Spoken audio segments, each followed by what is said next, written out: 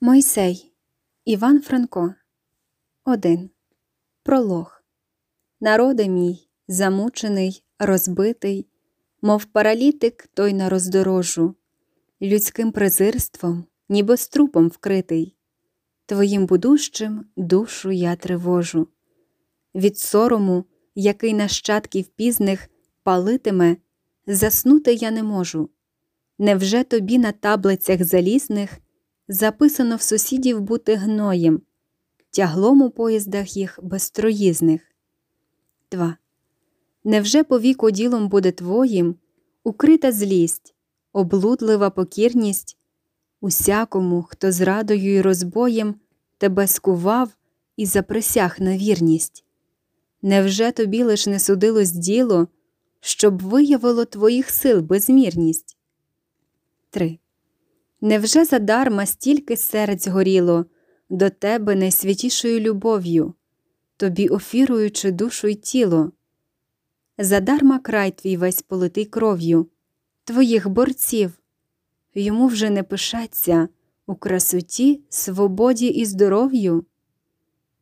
4. Задарма в слові твоєму іскряться і сила, й м'якість, дотип і потуга, і все, чи може вгору дух підняться.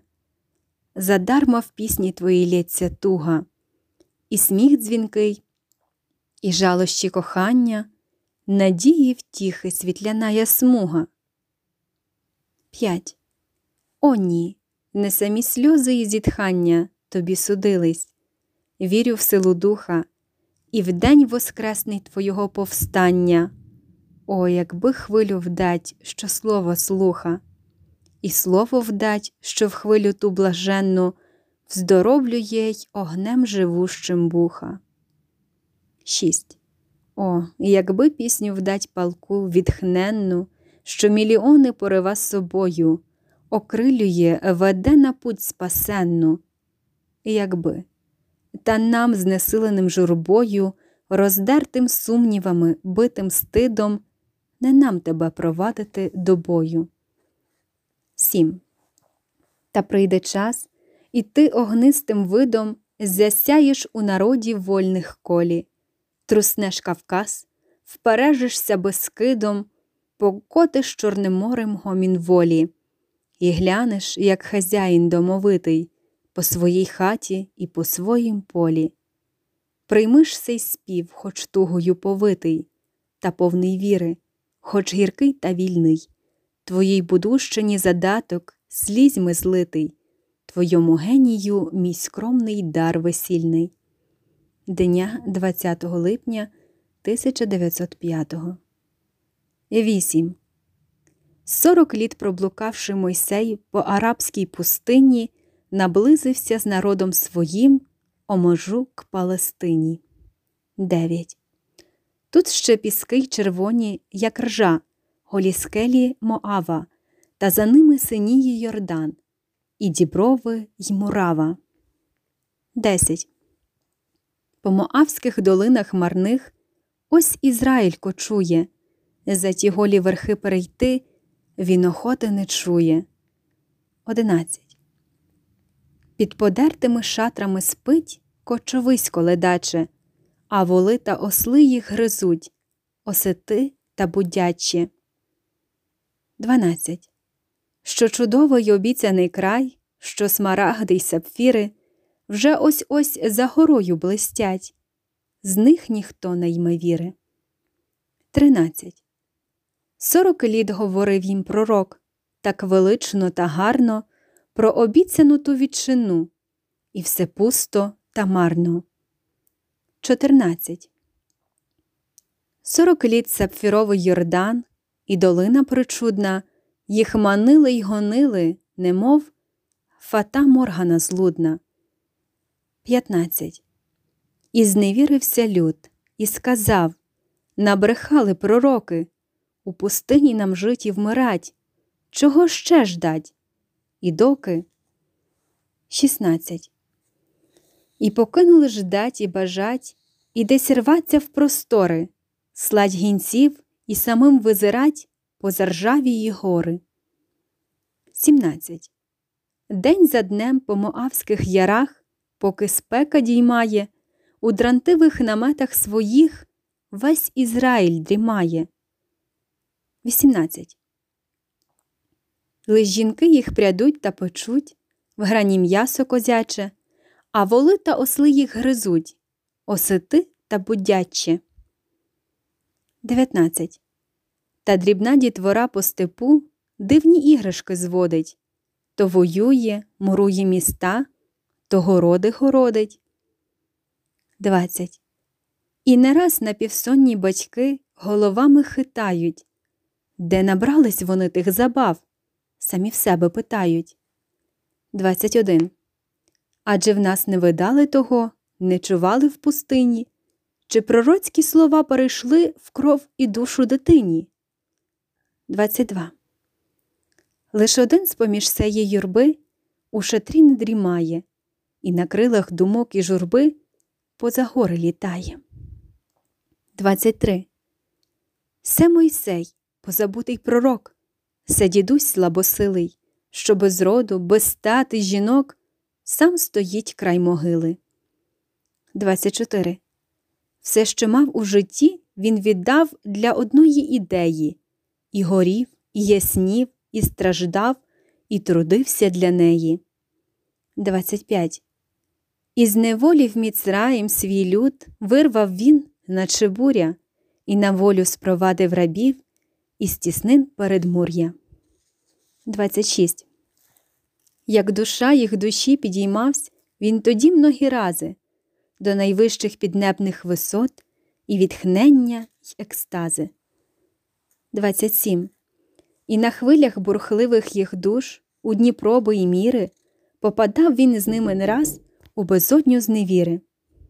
28. Та тепер його голос зомлів, і погасло відхніння, і не слухає вже його слів молоде покоління. 29. Ті слова про обіцяний край, для їх слуху се казка, м'ясо стад їх і масло, і сир – се найвищая ласка. 30. Що з Міцраїм батьки і діди піднялись до походу, на їх погляд се дурість і гріх, і руїна народу. 31. Серед них Авірон і Датан верховодять сьогодні, на пророцькі слова їх отвіт: наші кози голодні. 32. І на поклик його похід наші коні не куті, на обіцянки слави й побід там войовники люті. 33. На принади нової землі нам і тут непогано, а на згадку про Божий наказ замовчити поману. 34. Та коли загрозив їм пророк новим гнівом Єгови, то йому заказав Авірон богохульні промови. 35. А на зборі Ізраїля синів, честь віддавши Ваалу, голосистий Датан перепер ось якую ухвалу. 36. Хто пророка із себе вдає і говорить без зв'язку, і обіцює темній юрбі Божий гнів або ласку, хто до бунту посміє народ накликати до зміни і манити за гори на стріть кінцевої руїни, той на пострах безумцям усім між оцим поколінням найопльований буде всіма і побитий камінням. 37. Вечоріло. Поменшала вже цілоденна спека, над горою край неба палав, мов пожежа далека. 38. Наче дощ золотий із небес полила прохолода, починається рух у шатрах кочового народа. 39. Звільна, плавно ступаючи йдуть кам'яними стежками чорноокі гебрейки бичем з глиняними збанками. Із банками на головах ген по скалу до криниці, а в руках їх мішки шкіряні, щоб доїти ягниці. 40. Старші діти по голім степу, наче зайчики грають, в перегони біжать і кричать, або з луків стріляють. 41. Де чути квеління з шатра, або регіт дівочий, там хтось пісню заводить сумну, наче степ у тьмі ночей. 42. Та ось старші батьки та діди із наметів виходять, і по горах по голім степу скрізь очима поводять. 43. Чи не видно ворожих їстів, де за жовтим туманом? Чи не котить де південний біс пісковим гураганом? 44. Ні, спокій, і розмови пішли. Ті звичайні, сусідські, що раз менше в ягниць молока. І ягнята ось тільки. 45. Навіщо для ослиць не стає будь-якової паші? Доведеться кудись кочувать на пасовиська кращі. 46. Авірон радить край Мадіам, а Датан іще далі. А Мойсей? Той замовкне, мабуть, по вчорашній ухвалі. 47. А втім, в таборі гомін рух, біганина і крики, і з шатрів вибігає народ. І малий, і великий. 48. Що таке? Чи де ворог іде?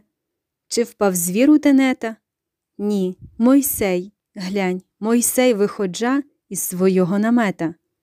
49. Хоч літа його гнуть у каблук із турботами в парі, то в очах його все щось горить, мов дві блискавки в хмарі. 50.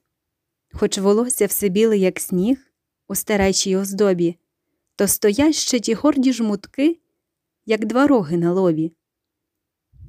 51. Він іде на широкий майдан, де намет заповіту, простяга свої штири роги в штири сторони світу.